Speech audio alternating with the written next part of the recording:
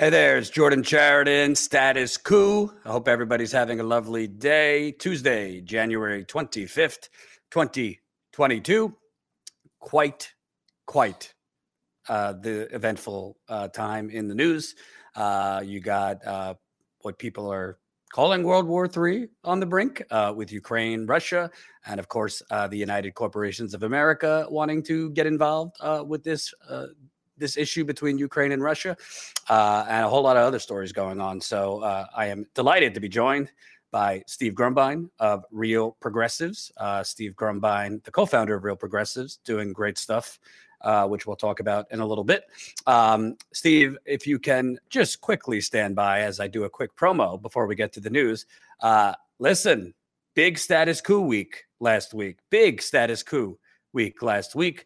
The Flint story that I broke with The Guardian, that came out a little over a week ago.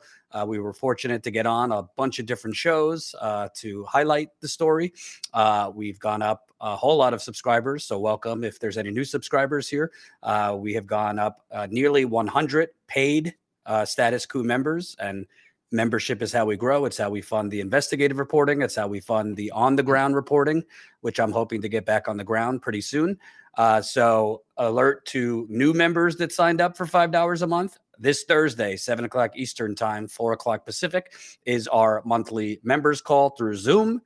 So it is a Zoom call. I will be there. Tina, who does freelance reporting for us, will be there. Colin and his cats will be there. So it is our monthly call through Zoom, where you could be on camera if you want. You can mute your camera if you don't want to be on camera, where I answer questions, comments, concerns, and as always, provide behind the scenes TMI that you would not hear unless you are a member and in the members call. I'll promote it a little bit later in this stream, but just wanted to get that out there right off the bat. This Thursday, January 27th, 7 o'clock Eastern, 4 o'clock Pacific. Steve, now that that's out of the way, and smash the like button, share this stream. The more people that press like, the more people that will see this. You know, I guess we should start with Russia and Ukraine. I'll be first and foremost to tell people, I like to just put a disclaimer when I'm not an expert on something, when I don't know the intricacies. So I am not Kyle Kalinske on this subject. I am not Abby Martin on this subject. I'm not Aaron Mate on this subject. I'm just me. Domestic politics is kind of my wheelhouse. I believe you would say the same thing too. But you and I were talking before this that there's some stuff that we don't hear anyone talking about in relation to the Ukraine and Russia standoff. If you don't know what's going on, the Cliff Notes version, there's a major standoff. The media and the neocons are huffing and puffing that Putin and Russia is about to invade Ukraine. There is military buildup. Russia has reportedly put 100,000 or so troops on the border between Ukraine and Russia. The U.S. is arming everybody and their mother. Ukraine, other post-Soviet Union states around Ukraine. So the U.S. has been arming both Ukraine and other states in a potential buildup. It was announced yesterday, I believe, that the U.S. has a little over 8,000 troops at the ready. So this is pretty bad, if you ask me. Personally, not that I don't care about Ukraine or Russia, but I don't know why the media is hysterical about this, but they don't seem to cover, we're still committing genocide in Yemen and many other places that we should care about. It's not to say you shouldn't care about what's going on in Ukraine and Russia, but what about all the other places and all the other people that are starving or being killed due to U.S. involvement in other countries? But Steve, I wanted to talk to you about this. So remember, smash the like button. I'll just read just a quick part from this article you pointed out to me. U.S. enemies are lining up to test Joe Biden. Joe Biden is confronting a series of distinct but interlocking global crises and hotspots, with U.S. foes lining up to test the mettle of an under-pressure leader and their own sense that the United States is a retreating global power. Biden made the kind of fateful decision on Monday that might be more at home in the tense 1970s, putting up to 8,500 troops on alert. That's what I just mentioned. to rush to Eastern Europe to counter the Kremlin's move to force the U.S. away from its western flank. But his trial of nerves with Russian President Putin, who is holding Ukraine hostage, CNN, in a bid to reverse the West's expansion after the Cold War, is far from his only global headache. And then they go on to talk about, on the other side of the globe, a strategic ballad of military might is playing out as the U.S. and China maneuver armadas and warplanes amid tensions over Taiwan. So, Steve, with it established that essentially you have a standoff between Russia and Ukraine, Russia, I think there's validity, doesn't want NATO further going east towards Russia. Russia, when the Soviet Union broke up, was given assurances by the West that NATO would not further march towards Russia. Like many assurances the U.S. has made, that has not held up. I mean, Turkey basically has missiles pointed at Russia, which, as you remember, U.S. did not take kindly to Cuba having Russian missiles pointed towards us.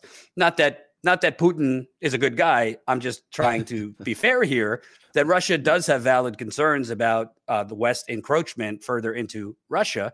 And I know myself and Tina are going to talk about this probably next week. We're pretty much arming neo-Nazis in Ukraine right now, in addition to whoever else we're arming. But putting aside the specifics of Russia versus Ukraine, you and I were talking before this that there's a lot of stuff going on behind the scenes that involve other countries kind of looking at the U.S.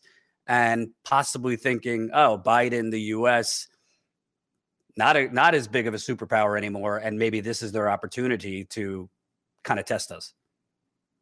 Yeah, I mean, this is a story. I mean, if you take yourself out of the current situation, you look back in history, the Roman Empire spread too far, too wide, too thick. It just literally eventually dissipated around the edges.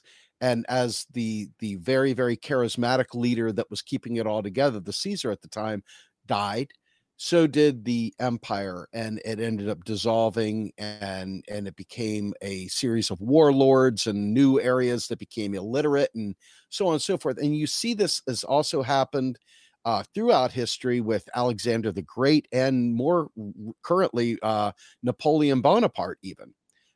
Whenever empire stretches itself out too far, whenever it tries to put its tentacles into too many things, eventually it shows its underbelly, it shows its weaknesses. And right now we made a big to-do about Russia. We made a lot of it since Hillary Clinton's failed attempt at the presidency. And now all of a sudden, the Democrats are in power, and so they're trying to shift their focus away from Russia and over to China, because they're trying to use this as leverage for the Build Back Better mindset, if you will, looking at the insane, great, awesome infrastructure that's been built up in China and using that as a new form of Cold War to gin up support domestically for a lot of robust spending. So really, really, once again, using Cold War style rhetoric to try to boost the economy. Well, all the while, we've got the Ukraine situation playing out, and Putin's looking at us and he's saying, the tiger's got his eye off me for a minute. Let me see if I can slip one by him here. And this is not a testament that the U.S. empirical behavior is good. It's horrible. But it's to show that when an empire tries to reach beyond its means, and the rest of the world is starting to take notice of all the cracks in the armor, that it starts poking. And Biden has proven himself to be feckless, both on domestic policy and foreign policy. The failed withdrawal from Afghanistan, the botched withdrawal, is fresh on everyone's minds, fresh on the fact that they know that this administration is caught between two mindsets. One is trying to retreat away from empire, and the other is still at the same time trying to give off the impression that we're all about empire and meddling in foreign affairs. So we haven't got a clear-cut foreign policy right now. We don't have a clear-cut way of viewing what we want from the world. And as a result of that, we are literally being tested by every single person we've ever thumbed our nose at or meddled with. And they're starting to size us up, and they see us ripe for the pickings. I think in particular, the Russia-China dynamic plays out even more so because both of those players are very instrumental in our discussions with Iran and understanding their nuclear capabilities, but it's also directly tied to Korea, North Korea. And so then add in all these other aspects, with obviously China desperate for us to take our eyes off China for a minute so they can continue what they're doing. I think it's got a real potential to create a lot of problems for us. You, Right, wrong, or different, indecision. you said something that I want to drill in more because you said the U.S. on one end is trying to end being, empire, but on the other end continue. I don't know. Did I miss something that the U.S. is trying to No. end being a global imperialist and empire? Because he Well, I got think out it's of he got out of Afghanistan. We still have a whole lot of private contractors there. Blah blah blah blah blah. I, for one, I don't really care. I mean, I feel for the Afghanistan people. We have crippling sanctions on them right now that is starving the Afghanistan people. So he got out, but now he's starving the Afghanistan people. I for one, it was going to be messy no matter what if we got out of Afghanistan. But can you kind of explain more that China and these other countries see the U.S. as trying on one end to kind of pull back on empire? What Well, do you mean so by that? you look at it with Russia. The U.S. really wants to not be focused on the Ukraine. The U.S. really wants to not be focused on that area at all. They really desperately want to pivot to this whole concept of China being the new bad guy. They really need China to be that boogeyman, and to be able to take on China and Russia at the same time. That's too much for anybody. That just in and of itself is a massive, massive, horrible Cold War. I mean, it was one thing to be at Cold War with Russia back during Reagan and so forth. It's another thing to take on two superpowers at the same time and try and dilute your power and your strength there while simultaneously dealing with North Korea and simultaneously trying to deal with Iran and others. So I think a lot of this comes down to the fact that the U.S. is trying to appease to some degree the internal desires of the nation to get out of these wars, which is why he pulled out of Afghanistan, even though, to your point, those private contractors are still there and they still have sanctions crippling them, which is an act of war, in my opinion, as well. But it's not the same thing as the incursions. I mean, you look, 8,500 troops are at that European line there by the Ukraine. 8,500. It's not a lot of troops, but it's enough when you're dealing with an incursion into that area. That's not what we want to spend our time on. I mean, that's not where Biden's trying to. He really desperately wants to pivot to China because all of his domestic spending for infrastructure is highly dependent on being able to put the focus on China's efforts. With all the things that they're doing there, and literally without being able to make that the crystallized focus of his domestic agenda to build back better in this, he's got nothing. So everyone's looking at him and realizing he's got his hand in too many cookie jars right now.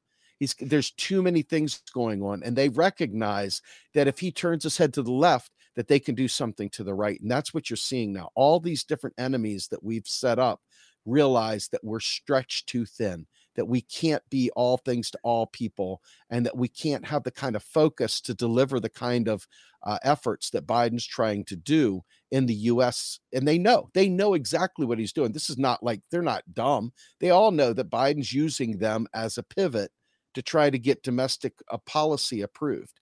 So it's kind of a triangulation by using foreign, geopolitical arrangements to gin up support like we did in World War II when you had all the factories going at the same time. So in one way, there's some nobility in terms of trying to get the domestic economy booming again, to rebuild the infrastructure, to do all these things that would have made him like an FDR. If you remember old Bernie saying Biden's going to be like a new FDR. But this foreign policy blunder, if you will, and I don't know if you call it a blunder so much as a complete and utter miscalculation of how many fires are out there to be put out. And so Yeah. I think he's also underestimating the hard-nosed, hardline stances that a lot of these countries are taking that are, quite frankly, tired of the U.S. having a say-so in. So, to your point, NATO, go ahead. Well, I think it's interesting, and I want to break it down for people that might not understand, because even I don't fully understand. Again, foreign policy is not really what I focus on. But it seems to me that China has been investing for 2 decades now. Easily. Massive buildups in renewables, clean energy, transportation, giving massive subsidies to citizens who buy electric vehicles, this and that. And it seems that Biden and the Democrats, well, maybe the Republicans too, instead of looking over at China and saying, "Hey," on an economic aspect, they're going to lap us soon as the global superpower economically, and kind of turning to the donors, because again, we do live in the United Corporations of America, and saying, "Hey guys, gals, my masters, you have to allow us to spend more money. You have to allow us to actually invest in the country." Instead of that, he's turning China's investments into a Cold War and trying to instill Yes. fear in people, instead of actually, I don't want to say complimenting, but actually pointing out like the competitive nature of it, that this country is That's right. lapping us. They're doing all the things we should have done 15, 20 years ago. They're trying to basically, in a way, create Russiagate, but Chinagate. Do I have that kind of right? That's exactly correct. I mean, when you look in my opinion, we can't acknowledge that China is better than us in this space. That's just not the American way to acknowledge someone else doing something right. We have to demonize them in order to make our machine move. Our machine doesn't move for the right things. It only moves when there's an enemy. When we can gin up an enemy, when we can create an enemy, then everybody pulls together in pursuit of said enemy. And that's the only way that Biden feels that he can get Republican support or even conservative Democrat support, and popular support, quite frankly, for these bold spending programs. And bold being relative, because you've seen every time he's put something bold forward, about 3 weeks later, it's been stripped down to the point where it's indistinguishable from a piece of toilet paper. So ultimately, this is the only way that I believe Biden, and this goes back a ways now. I mean, Biden has been ginning up the China angle since the beginning of Build Back Better. When he gave his speech about Build Back Better, it was all about China, China, China, China, China. And I think that this positions him in a like, here's my priority, but there's Russia once again over here seeing us trying to divert our attention. I mean, China's huge, right? China is a massive military power too. I mean, not compared to us in terms of the amount that we've invested, but they're still plenty big enough to blow this world up 10 times over again. So China, with their number of people and their military strength, and they've never proven to be a threat to anyone militarily. They're not going after us. They've never done anything like that. So this is really a matter of Joe Biden trying to somehow or another get popular support for things that people aren't willing to do otherwise. And Right. Russia's calling their bluff. Russia sees them trying to pivot in this way, and they're saying, "Hey, now's as good a time as any to reclaim some land." Right. Real quick on Russia, Ukraine, not that either of us are, foreign policy experts, but we're certainly not neocons. Do you buy this hubbubaloo that, this could be World War III and yada, yada? How do you see this playing out? I don't think any of the superpowers are willing to do anything like that at this point. I think a lot of this is used purely for triangulation games to get something they want done. It's really more a matter of leverage. Am I right? I don't know. I think I am.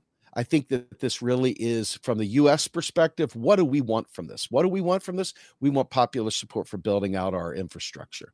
What does China want out of this? They want us to turn our head away so that they can continue doing what they're doing with Hong Kong and so forth. What does Russia want? They want us to turn our head back to China so that they can do what they want with Ukraine. And each of these groups has their own agenda. What does Iran want? Iran wants a nuclear plan. They want to be able to have the sanctions lifted, and they want to be free to move about the cabin, so to speak. So each of these groups has very, very fundamentally different angles that they want to achieve. And so I don't think war is on anyone's agenda, but we both know that war is one of the primary ways that countries that are in a stagnating economy can actually prime that pump. When you start refueling the war machine, that gets the economic activity going once again. And so this has always been a way of kind of preventing recessions in a weird way is, hey, let's go to war. Let's go ahead and get the military machine ramped up. So you notice that federal spending is slowed down. And with federal spending slowing down and most of that money going to the top, that leaves the rest of the economy without a whole lot of money. They like to look in aggregates at all the money that's been spent. But when you look at distribution, the lower tier people, most of us, didn't get any money out of this.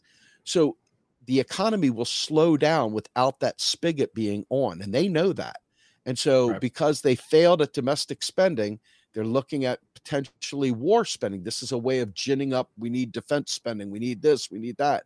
So just sort of look at these things from a standpoint of, I don't believe it's World War III. I don't believe anyone's stupid enough to do that yet. But then again, hey, these are stupid people that have goals that exceed my, peon brain understanding. So it wouldn't shock me at all if something happened, but I don't think it's World War III. I love it when you give me a great segue. So speaking of stupid people, moving on to the next topic. Before I move on to the next topic, let me remind you, smash that like button right under the stream. It's the like button. The more people that press like, the more people that will see this stream. Also share this stream. Press the share button. If you are a new Status Coup subscriber, please do me the patriotic duty. Click the bell. Or if you're an existing Status Coup subscriber and you never have, click that bell right next to the subscribe tab, and then hover over the bell after you click it and press all notifications. That way you will get all notifications for when we post shorter videos or when we post our live stream. And if you're a new Status Coup subscriber, speaking of notifications, you could join our text list. That's statuscoup.com/text. That way, if YouTube doesn't notify you, you'll get a text message when we're live. We don't text you for any other reason. It's not when I'm feeling down, not when I'm feeling wonderful, not when I'm going to the bathroom. The only text you will receive is when we are live. So please join our text list. It doesn't cost anything. So statuscoup.com/text for that. So Steve, speaking of stupid people, I saw this tweet from Biden. And again, sorry to be a piñata party on Biden, but he's given us ample opportunity. You and I have talked a lot about the new Gilded Age of the United Corporations of America. And it's kind of always been a Gilded Age, but over the last, I'd say 5 to 10 years, it is now a new Gilded Age. And Biden has tweeted this out the other day. Here's the deal. Gotta love when he says, here's the deal. America is the only leading economy in the world where the economy as a whole is stronger than before the pandemic. Our economic plans are working. Let me repeat. Here's the deal. Corn pop. America is the only leading economy in the world where the economy as a whole is stronger than before the pandemic. Our economic plans are working. So we could get into which economy he's talking about is stronger, whether it's the economy for you or I and our viewers, or for his donors. But it's funny that he tweeted that because that's been kind of their talking point, that we've created the record jobs, that unemployment is down, the stock market's up, everything's wonderful. Everybody has ample money, as Jen Psaki said on The View. Just go to a kickboxing class and drink margaritas. Okay, relax. My advice to everyone out there who's frustrated, sad, angry, pissed off, feel those emotions, go to a kickboxing class, have a margarita, do whatever you need to do this weekend, and then wake up on Monday morning. We got to keep fighting. We'll fight for it. That's literally what she said on The View. So a new poll is out. And I'm reading from NBC News. Let me just give credit to who did the poll. I think it's an NBC News poll, actually. Yeah, NBC News poll. So according to the poll, 72% of Americans say the country is headed in the wrong direction, essentially unchanged from the 71% who held this view in October. It marks just the 6th time in the poll's history when 70% or more have said the nation is on the wrong track in back-to-back surveys. On the economy, while job creation is up and the unemployment rate is down, 61% of respondents in the poll say their family's income is falling behind the cost of living. So 61% of respondents are basically saying they can't meet expenses. That's what that means. That's compared with 30% who say they're staying about even, and 7% who say their income is going up faster. So 7% is doing good, basically. And here's the chart. June 1996, 50% were falling behind. And now January 2022, 61%. So 61% say basically they're falling behind on expenses, while Biden is crowing about our economy is the only economy stronger before the pandemic. And just a quick reminder, this goes to other statistics. This is from 2019. Nearly 40% of Americans can't cover a surprise $400 expense.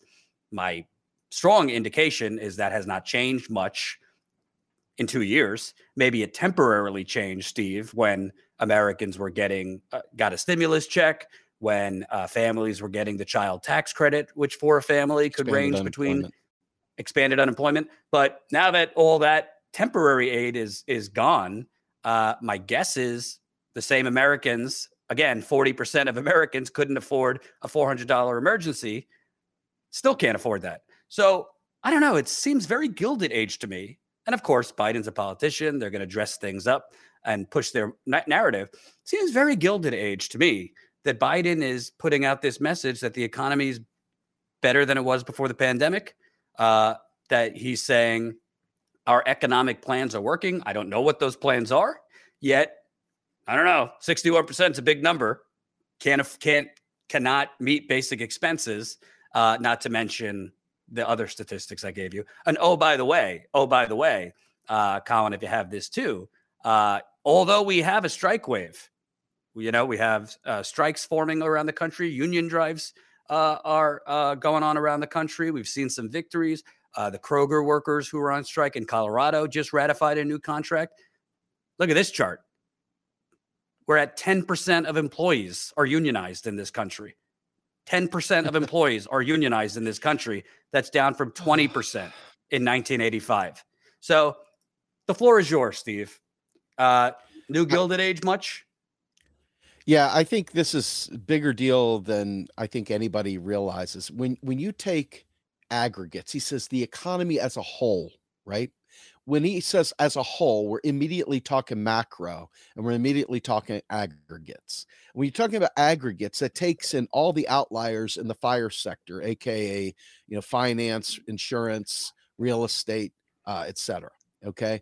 And so, yes, you watching housing go through the roof. Why is it going through the roof? Because there's a scarcity of houses being built.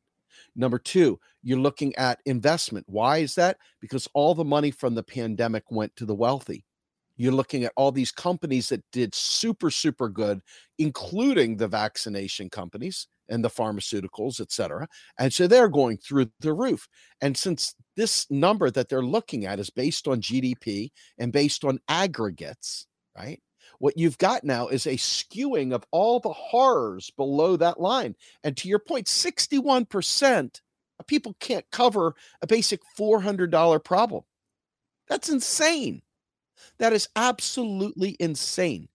Just to clarify, 40% can't afford $400 emergency. 61% in a poll now. The 40% can't cover an emergency, $400 emergency. That was from 2019.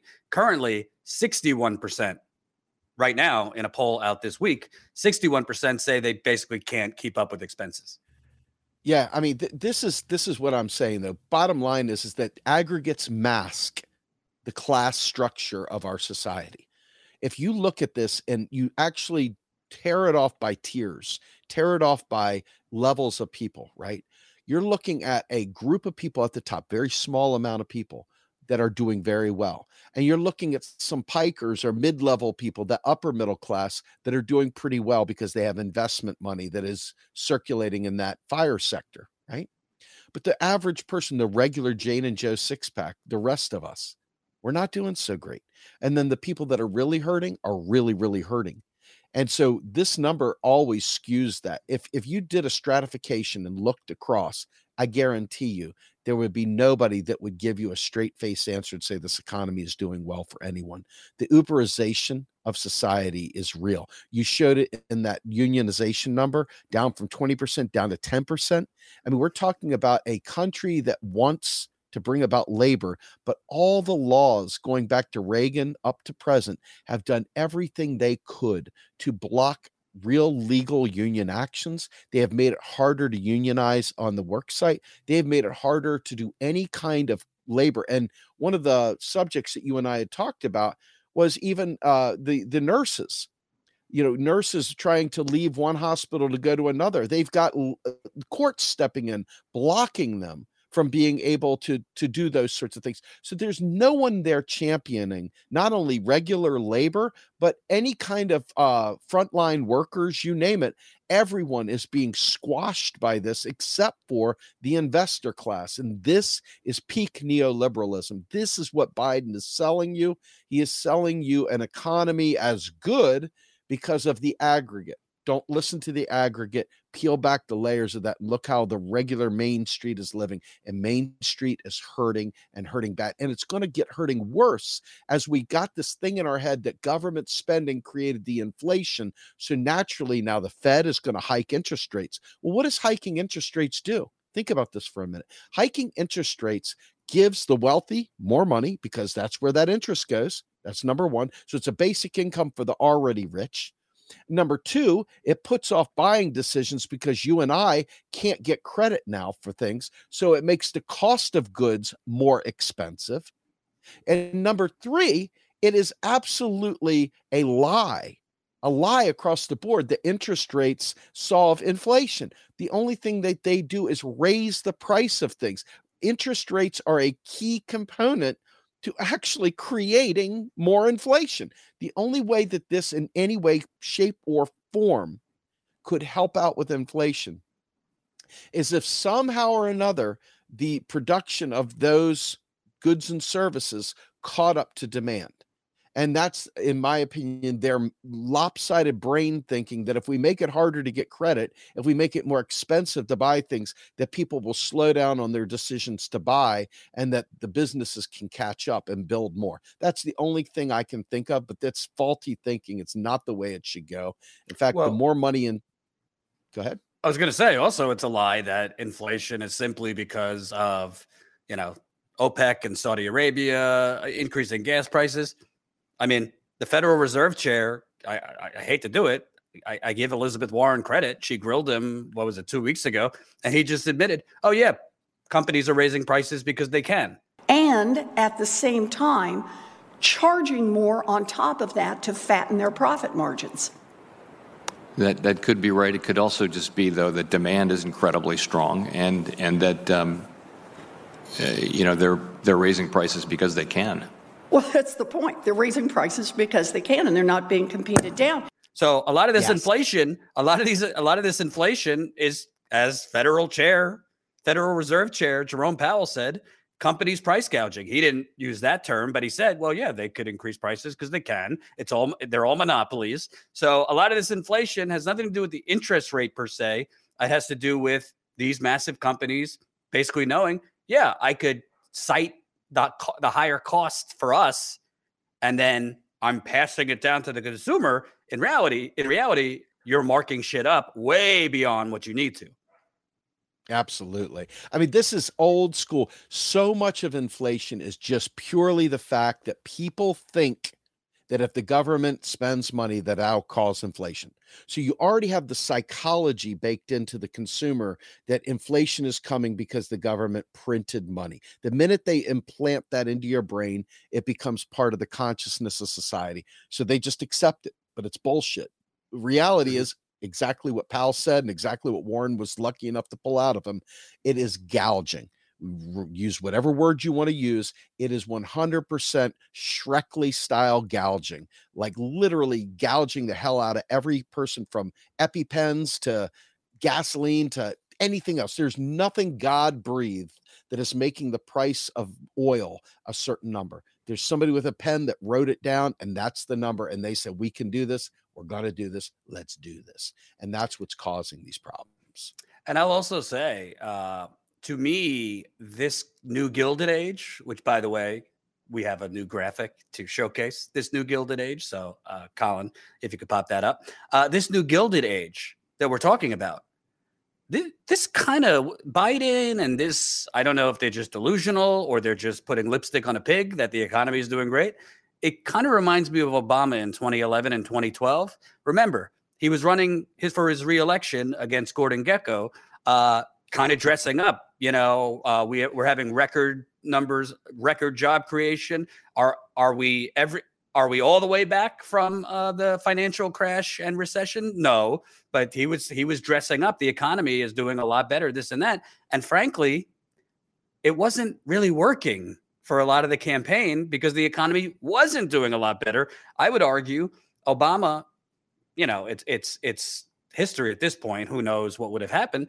I would argue, the polls were very close between Obama and Mitt Romney for a while until, the 47% tape came out with Romney talking to donors, 47% of the country are moochers, and those kind of things. So basically, Obama was pushing out the message that Biden is pushing out. Obviously, Obama was a lot more coherent in his messaging, could kind of stand up and construct sentences. But you get the point. They were trying to mask the new Gilded Age as like the economy's booming, but people were not feeling that.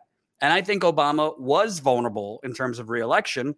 He got helped out by a bad candidate, by, really terrible things the candidate said. Frankly, it's revisionist history. I actually think if Trump would have ran in 2012, he could have beat Obama potentially.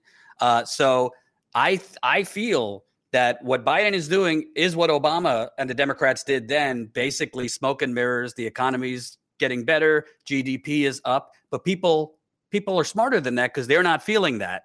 And right now, people are smarter than that because the polls are showing they're not feeling that. And as you and I have talked about, a lot, I would say 40 to 50% of the jobs that have come back are the same paycheck to paycheck, non-living wage jobs, no paid sick leave, benefits, So it's like, all right, what kind of economy we're talking about? You could technically have full employment, but if you look underneath the hood of that employment, it's a lot of paycheck to paycheck, non-living wage jobs.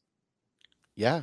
You're looking at basically stagflation here. The cost of goods is going up. The wages are staying suppressed, and people are literally becoming less and less able to survive, less and less able. And I think the worst thing is, did you ever see the show Breaking Bad? Please tell me yes, just even if you didn't. I sure did. Well, great there you go. So great show. So you got our guy there, Heisenberg, okay, regular school teacher, who is found to be dying of cancer, that has to make some really, really shitty decisions because he's got a new baby on the way. And so what does he do? He ends up becoming a meth dealer, right?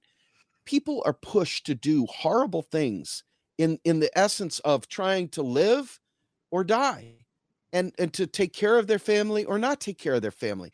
And so all of a sudden now people are making decisions that are, it's like the lesser of two evils. The only difference is that it's worse or worse or worser. You don't really have a good choice. And so you end up picking these bad situations just to survive, making deals with the devil, getting credit with 35% interest rate on them, doing whatever it takes to make ends meet, knowing full well that at some point in time, the axe is going to fall. Knowing there's no chance to get out of this debt hole. And this is going on all the while. We're pumping out this concept of good GDP. And I don't know if our viewers understand this, but GDP is gross domestic product. In other words, it is like every bit of economic activity that the nation does. It's indiscriminate. It doesn't matter whether the financial transactions are based on cleaning up an oil spill from a tanker, or whether it's cleaning up hurricane messes, or whether it's simply getting good doctors and nurses. Maybe it's giving healthcare. It's all things, all activity. So when you look at GDP, it's also talking about all that financial transactions in Wall Street. It's not talking about you buying bread. It's not talking about you paying your electric bill. It's not talking about you making sure that your children have a roof over their heads. If we carved that off and we could look at that, it would be a very, very different picture we're talking about. But I think it's very important that everybody understands that when you hear them talking about these things, what they are in fact talking about literally is aggregates with the intention of obscuring the very specific details below that we're all suffering through. So don't be snowed by these words as a whole. As a whole is code for macro, aggregate, lies intentionally blocking you from seeing the struggling that is really going on. Absolutely. And a quick reminder before we move on to the last topic.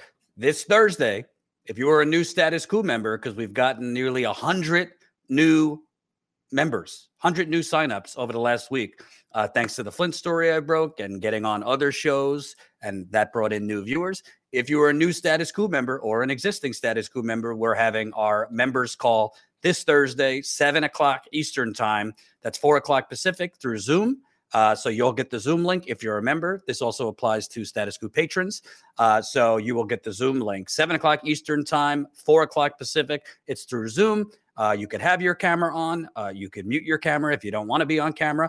We answer questions, comments, concerns. I usually give way too much information, TMI.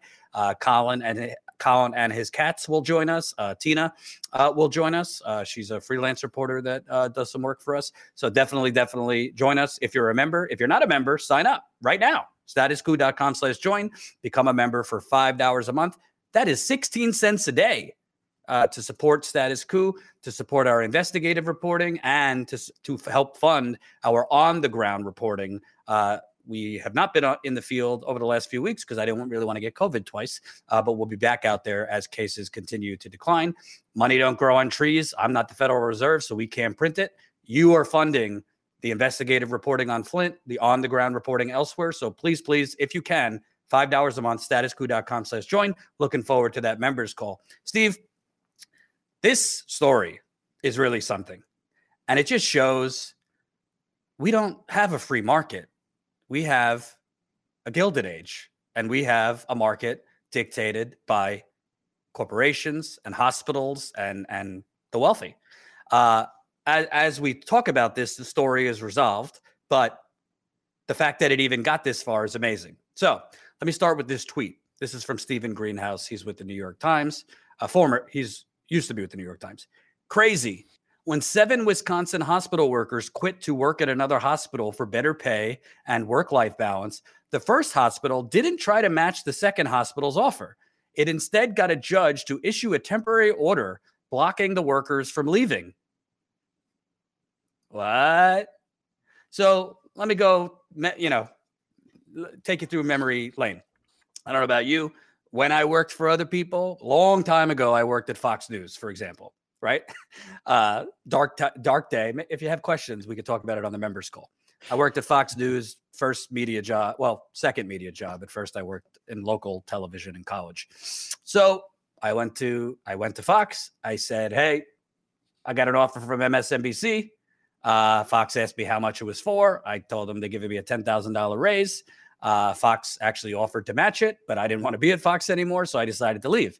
This would be the equivalent, not that I'm a healthcare worker, this would be the equivalent of like Fox News going to a judge and saying, this person is breaching, we can't go on without this person, and somehow it's a life-threatening thing if this person leaves.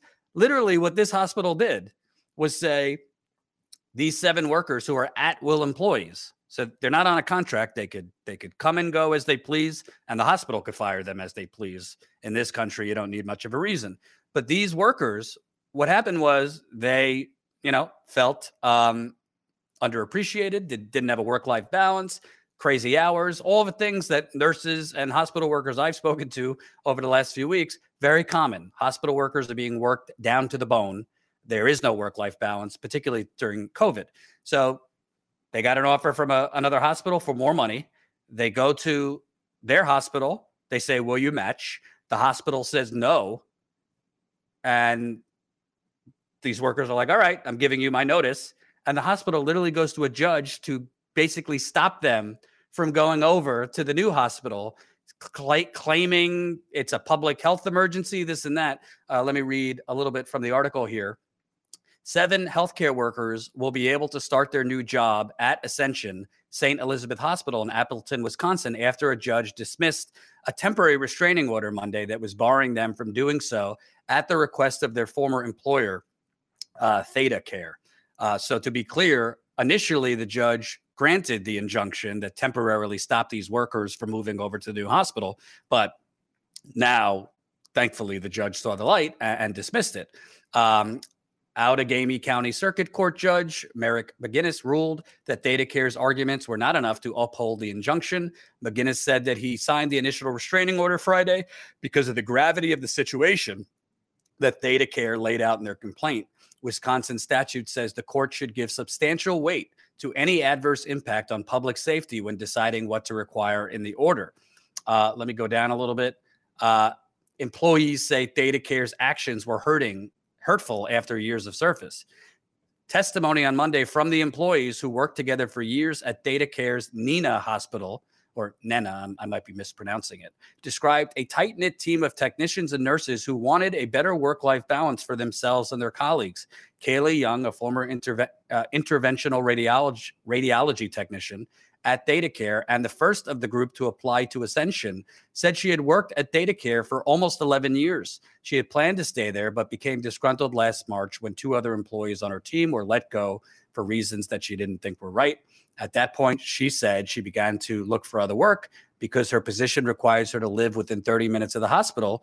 Ascension St. Elizabeth was her only option. She applied for an open position at Ascension at the end of last year. The offer she eventually received from Ascension will give her, quote, life-changing money and fewer weekends that she needed to be on call, making it easier for her to be at home with her family. She encouraged the other technicians on her team to apply for other roles. When they each had received offers, they approached ThedaCare on December 21st and asked if the hospital would match the offers. They were told they would not be matched and that ThedaCare leadership understood the seriousness of losing all 4 technicians, but was willing to let them go. But Young said on Monday she would not return to work at ThedaCare, even if the injunction was upheld. It hurt to have her former employer argue that she and her colleagues don't care about the good of the community. So, Steve, this public health emergency, that if it's such an emergency, which COVID is an emergency, they didn't want to match these 7 workers. Let me just give you a little nickels and dimes here on ThedaCare. ThedaCare features 460 beds and has generated approximately $734 million annual net revenue. Let me repeat. Wow. 460 beds has generated approximately $734 million annual net revenue. In fact, I'm reading from Ensemble and ThedaCare named winners of HBI's 2020 Annual Revenue Cycle Awards. So they won an award for their revenue. $734 million annual net revenue. That's a pretty damn good haul. Let me also read. This is from Fitch Ratings. ThedaCare's operating risk assessment is strong, with operating EBITDA margins averaging close to 9% over the past 3 years. ThedaCare has managed well through the pandemic, receiving a total of about $83 million in relief funding, with 27.7 million remaining to be recognized in fiscal 2021. So, folks, break it down. This company, $734 million in net revenue, and they got $83 million in free money from the government. They wouldn't match these 7 workers, whatever raise they were getting for the other hospital. But instead of actually matching it, they went to a judge to stop them from at-will movement to another company. It's mind-boggling, Steve. I mean, I'm happy the judge, after initially granting the injunction, tossed it. But just the fact that this hospital did that, underneath, Steve, if you look at it, this stuff's going on all over the country. I'm talking to nurses on top of the horror stories you hear about the COVID patients and overflowing emergency rooms and how many patients they are dying, while they're having to see this. They're talking about the understaffing that hospitals, instead of giving them raises and hazard pays, are offering traveling nurses like $2-3 grand more to come to their hospitals. Yet this hospital that's, it seems, making money hand over fist, instead of just paying these workers more, went to a judge to stop them from exercising the free market. Yeah. So we got a couple things going on here. I want to take it two different angles because it's really important to see both sides of this. Not that there's two sides to their story, but there's two sides to the story that we need to see as people. So number one, I just want to break down EBITDA. EBITDA is expenses before interest, taxes, depreciation, amortization. And it's one of those typical business things that they look at. And that, I mean, they're kicking ass, right? They're making a lot of money. However, the burnout that has occurred in frontline hospital workers and the burnout that has occurred in hospitals in general, not just, the nurses and doctors, but, gurney, x-ray techs, phlebotomists, you name it, all those people is very real. And if you look at our push in the United States right now, the people that want Medicare for all and so forth, this is really should be very alarming. Forget the expenses, forget the pay, et cetera, for the moment. There is a shortage of these individuals. People have left the workplace, period. They don't want to do it anymore. They want out. And so that means that you need more of these people trained and ready to go for us to have enough doctors, nurses, whatever across the board. We need all of those people to give Medicare for all if we were to do something like that. If we were to have a healthcare service, we need many, many more of those kinds of workers. That should show us right off the bat that we have not prepared properly to support a move to Medicare for all or anything like that, as an aside. Now, back to this. The reason why they're going after an injunction here is not about the pay. The bottom line is that they don't want to set a precedent. They don't want to set a pay precedent that when this pandemic is over, they can't unset. So they're willing to spend extra money on traveling Uberization nurses, if you will, because they're not giving them benefits. They're not giving them anything else. It's just additional pay. As whoever else if they're working for a staffing agency, they're getting their benefits through them, or they're getting their benefits through, the marketplace, the ACA marketplace, or wherever the hell they're getting them from. But bottom line is that hospital is most likely not providing a full suite of benefits. And so they're willing to pay a premium for that because they know when the time comes, they could just let them go.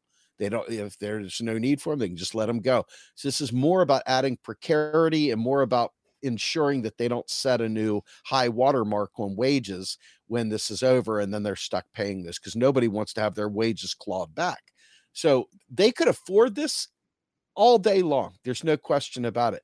But this comes down to a fact that we don't have enough frontline workers, and they're out there competing for these things. And quite frankly, they don't want to set the watermark. That's what it all comes down to. They want their cake. They want to eat it too. But the more alarming factor is that we don't have enough of those kinds of workers in this country to staff up to meet the basic needs, the basic healthcare needs of all American citizens. And that should be number one priority as a nation, is making sure that we have enough doctors, nurses, et cetera, to address the healthcare in this country. We're not, as a government, the government is failing us big time there.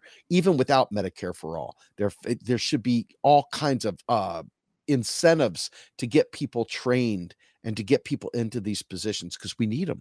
We need them. Mm-hmm. We need to replenish those who have left the workforce, and we need to replenish those who have retired, et cetera.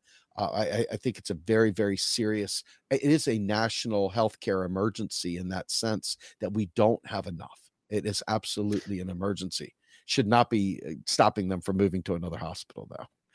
But what's amazing to me also, and it's not just this hospital, ThedaCare, or this healthcare system, ThedaCare, because I think they have, I don't know how many, maybe 10 or 11 hospitals under their wing, under their company, that these corporate CEOs, because let's just call it what it is. A lot of these hospitals are technically nonprofit, but they're run like corporations. Oh, yeah. They got greedy vultures as CEOs. The board is all rich people, that they have the audacity to go to a court and basically claim that these workers who are exercising the free market, again, at-will workers, they're not on a contract.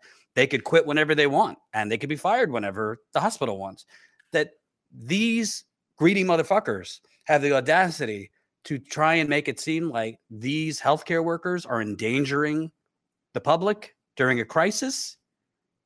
when you, again, when you got 83, let me get the number again. When you got 83 million, I think it was, from the government as part of coronavirus relief, when your revenue is $733 million, excuse me, 733, damn it, did I lose it? 73, you're up there. $733 million. And you are going to a judge claiming these greedy motherfucking nurses and technicians, they're endangering public safety. You are endangering public safety.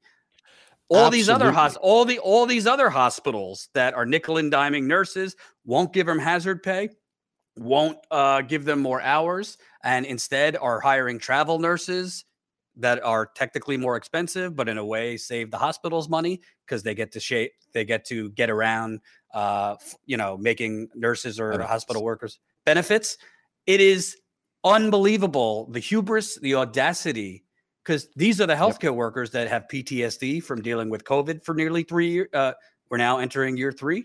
These are the healthcare workers that literally have had to see mass death, not just with COVID, but for other things. These are the healthcare workers that are working 12, 13, 14-hour shifts.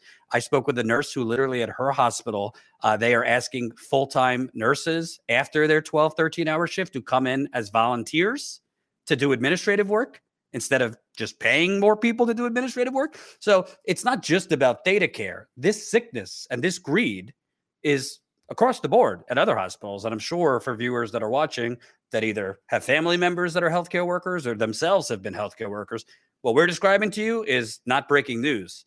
And this is in part, I don't want to make it all about politics. This is in part why more than any other lobbying group, possibly more than any other lobbying group, why they fight fiercely the most to stop a universal healthcare system. Because a universal healthcare system, sure, you could have some private care, but it would basically wipe this out. All of this for-profit, non-profit, same shit, different day, greed, and get rid of the middleman and get rid of, maybe not completely get rid of, but significantly put the power back in the government's hands to disseminate healthcare rather than the for-profit, non-profit industrial complex. If they are going to be serious, anytime the federal government gives money for a given cause, in this case, there should have been an encumbrance that would make them invest in training new nurses, creating programs to create new doctors and nurses, incentivizing nurses, whatever it would be. There should be some sort of thing there that creates new nurses, new doctors in the pipeline. If there's not training for that, and there's no incentive right now, right? I mean, just because they need those things doesn't mean that there's anyone actually funding those things. And so this ends up being a delta. And so it's like everybody's like, I'm not going to say anything. You're going to say anything. I'm not going to say anything. So they're waiting for someone to pony up the bill to train these nurses and doctors to fill that void. The hospitals getting all that money, part of that should be encumbered to train and to secure that pipeline. Since that didn't happen, it's just here's the money. Do whatever you want with it. Here, you earn this, take the money. There is no incentive to force that into being. And so they, instead of putting their efforts in training new people and recruiting new people and bringing new people into the hospital, they would rather go to a court and have an injunction put on the people because they didn't plan for a rainy day. They didn't plan for this kind of thing because ultimately they're in it for the money. And that's it. That's it, period. And this all, by the way, falls under the umbrella. Build back better. Back to normal. That's what's going on. And by the way, it's Biden, it's the Republicans, it's all of them. We live in the United Corporations of America, right behind me. And the United Corporations of America is why hospitals like Theta Care get to file injunctions to stop workers from moving on to a better job. Again, it's over. The judge initially issued the injunction and then, dismissed it. But just the very fact that they did this and what's underneath that how much money is this hospital making? That they cried, oh, these nurses are greedy and they're endangering the public by leaving during a public health crisis. No, you are greedy. The hospital is greedy. The CEO is greedy. The board is greedy, not the brave workers on the front lines. And by the way, you could apply this to teachers, to Amazon workers, Amen. to factory workers, to meatpacking workers, to Kroger workers, across the board. Steve, tell the audience, where can people find, you're now doing Monday, Wednesday, and Friday, I believe at noon, the Rogue Scholar, the Rogue That's Scholar. correct. Tell people what that's right. about. Instead of the Rhodes Scholar, the Rogue Scholar, right? And so what we've been trying to do is be able to piece together a short lunchtime version of some of the educational stuff that we do with Macro and Cheese, trying to do it in video format during a time that most people aren't doing live streaming. We try to find a sweet spot in the fold, and hopefully it keeps growing and growing. We've had some really good people come through here. We've had Professor Steve Keen. We've had Fadl Kaboub, and we had Mike Sionato the other day, great labor writer for The Guardian. And we've had our friends from Reset Race talking about reparations. It's a great opportunity. Friends like Jen Perlman have been on. I'm hopefully have you on sometime. And they're really just short, 30-minute type interviews, discussions, where we try and talk about something very important that probably the other groups, they're not talking about, not in the way that we're talking about them. So it's an education, it's entertainment, and hopefully you find value in it. And that's Monday, Wednesday, Friday noon on Real Progress in Action YouTube channel. And of course, my Saturdays start at 8 a.m. We have the podcast Macro and Cheese, which is absolutely the thing I invest myself the most in, this Macro and Cheese. It's a really, really good podcast, high visibility across the world. We've got great listenership all the way in Australia, Europe, the US, obviously. So please definitely check out the podcast. You can find this on our website. You can find it on any podcasting platform, Macro, the letter N, Cheese. And of course, on our website, realprogressives.org. And I really encourage people because it makes a big difference. For example, when I was on Brianna Joy Gray and some others, and they call for people to subscribe, it makes a big difference when bigger channels can tell people and kind of give you a boost to subscribe. So go subscribe right after this to Real Progress in Action on YouTube. Like Status Coup, they're not getting boosted in YouTube's algorithm. They're also not doing a lot of this kind of reactionary, hot take, all caps fluff. Right. They do like real substantive reporting, very similar stuff that we do on economic exploitation, financial schemes. So go subscribe to Real Progress in Action on YouTube. And even if you can't watch at noon, Monday, Wednesday, and Friday, it's 30 minutes. So if you got a car ride, a train ride, a subway ride, if you're like me and want to be a dipshit and try to listen or watch shit in the shower, which I try to do while not ruining my phone, 30 minutes, I think, is doable for people to watch, listen, share. So go subscribe, Real Progress in Action. And yeah, on the weekends too, I've been on Macro and Cheese. They're doing great stuff. So thank you, Steve. We'll see you back here next week. Thank you so much, Jordan. Appreciate it, man. Take care, everybody. Absolutely. And a reminder, folks, one more time, because we want to make this coming members call one of the biggest ones. And we have a lot of new members that just signed up recently. So this Thursday, so 2 days from now, 7 o'clock Eastern, 4 o'clock Pacific. So 7 o'clock Eastern, 4 o'clock Pacific, we're having our members call through Zoom. So you'll get the link before the call. Members get it, patrons get it, and it's fun. We usually go an hour, sometimes hour and a half, 2 hours. I answer your questions, comments, concerns. It's very interactive. You could be on camera. You could have your video on if you want on Zoom. You could mute your video and just have your audio on, whatever floats your boat. I usually kind of give more behind the scenes of what's going on, sometimes TMI. So definitely sign up as a member. Statuscoup.com/join. Your membership. If we did not have a Status Coup membership and people paying $5 a month, we have higher levels too, $10 a month and some higher levels. But if we didn't have Status Coup members funding us, I would have never been able to break any of these Flint water stories, because to break stories like this, it requires actually going places, actually building sources, actually talking to real living, breathing people that the corporate media will not talk to. Residents, activists, local politicians that are not scum.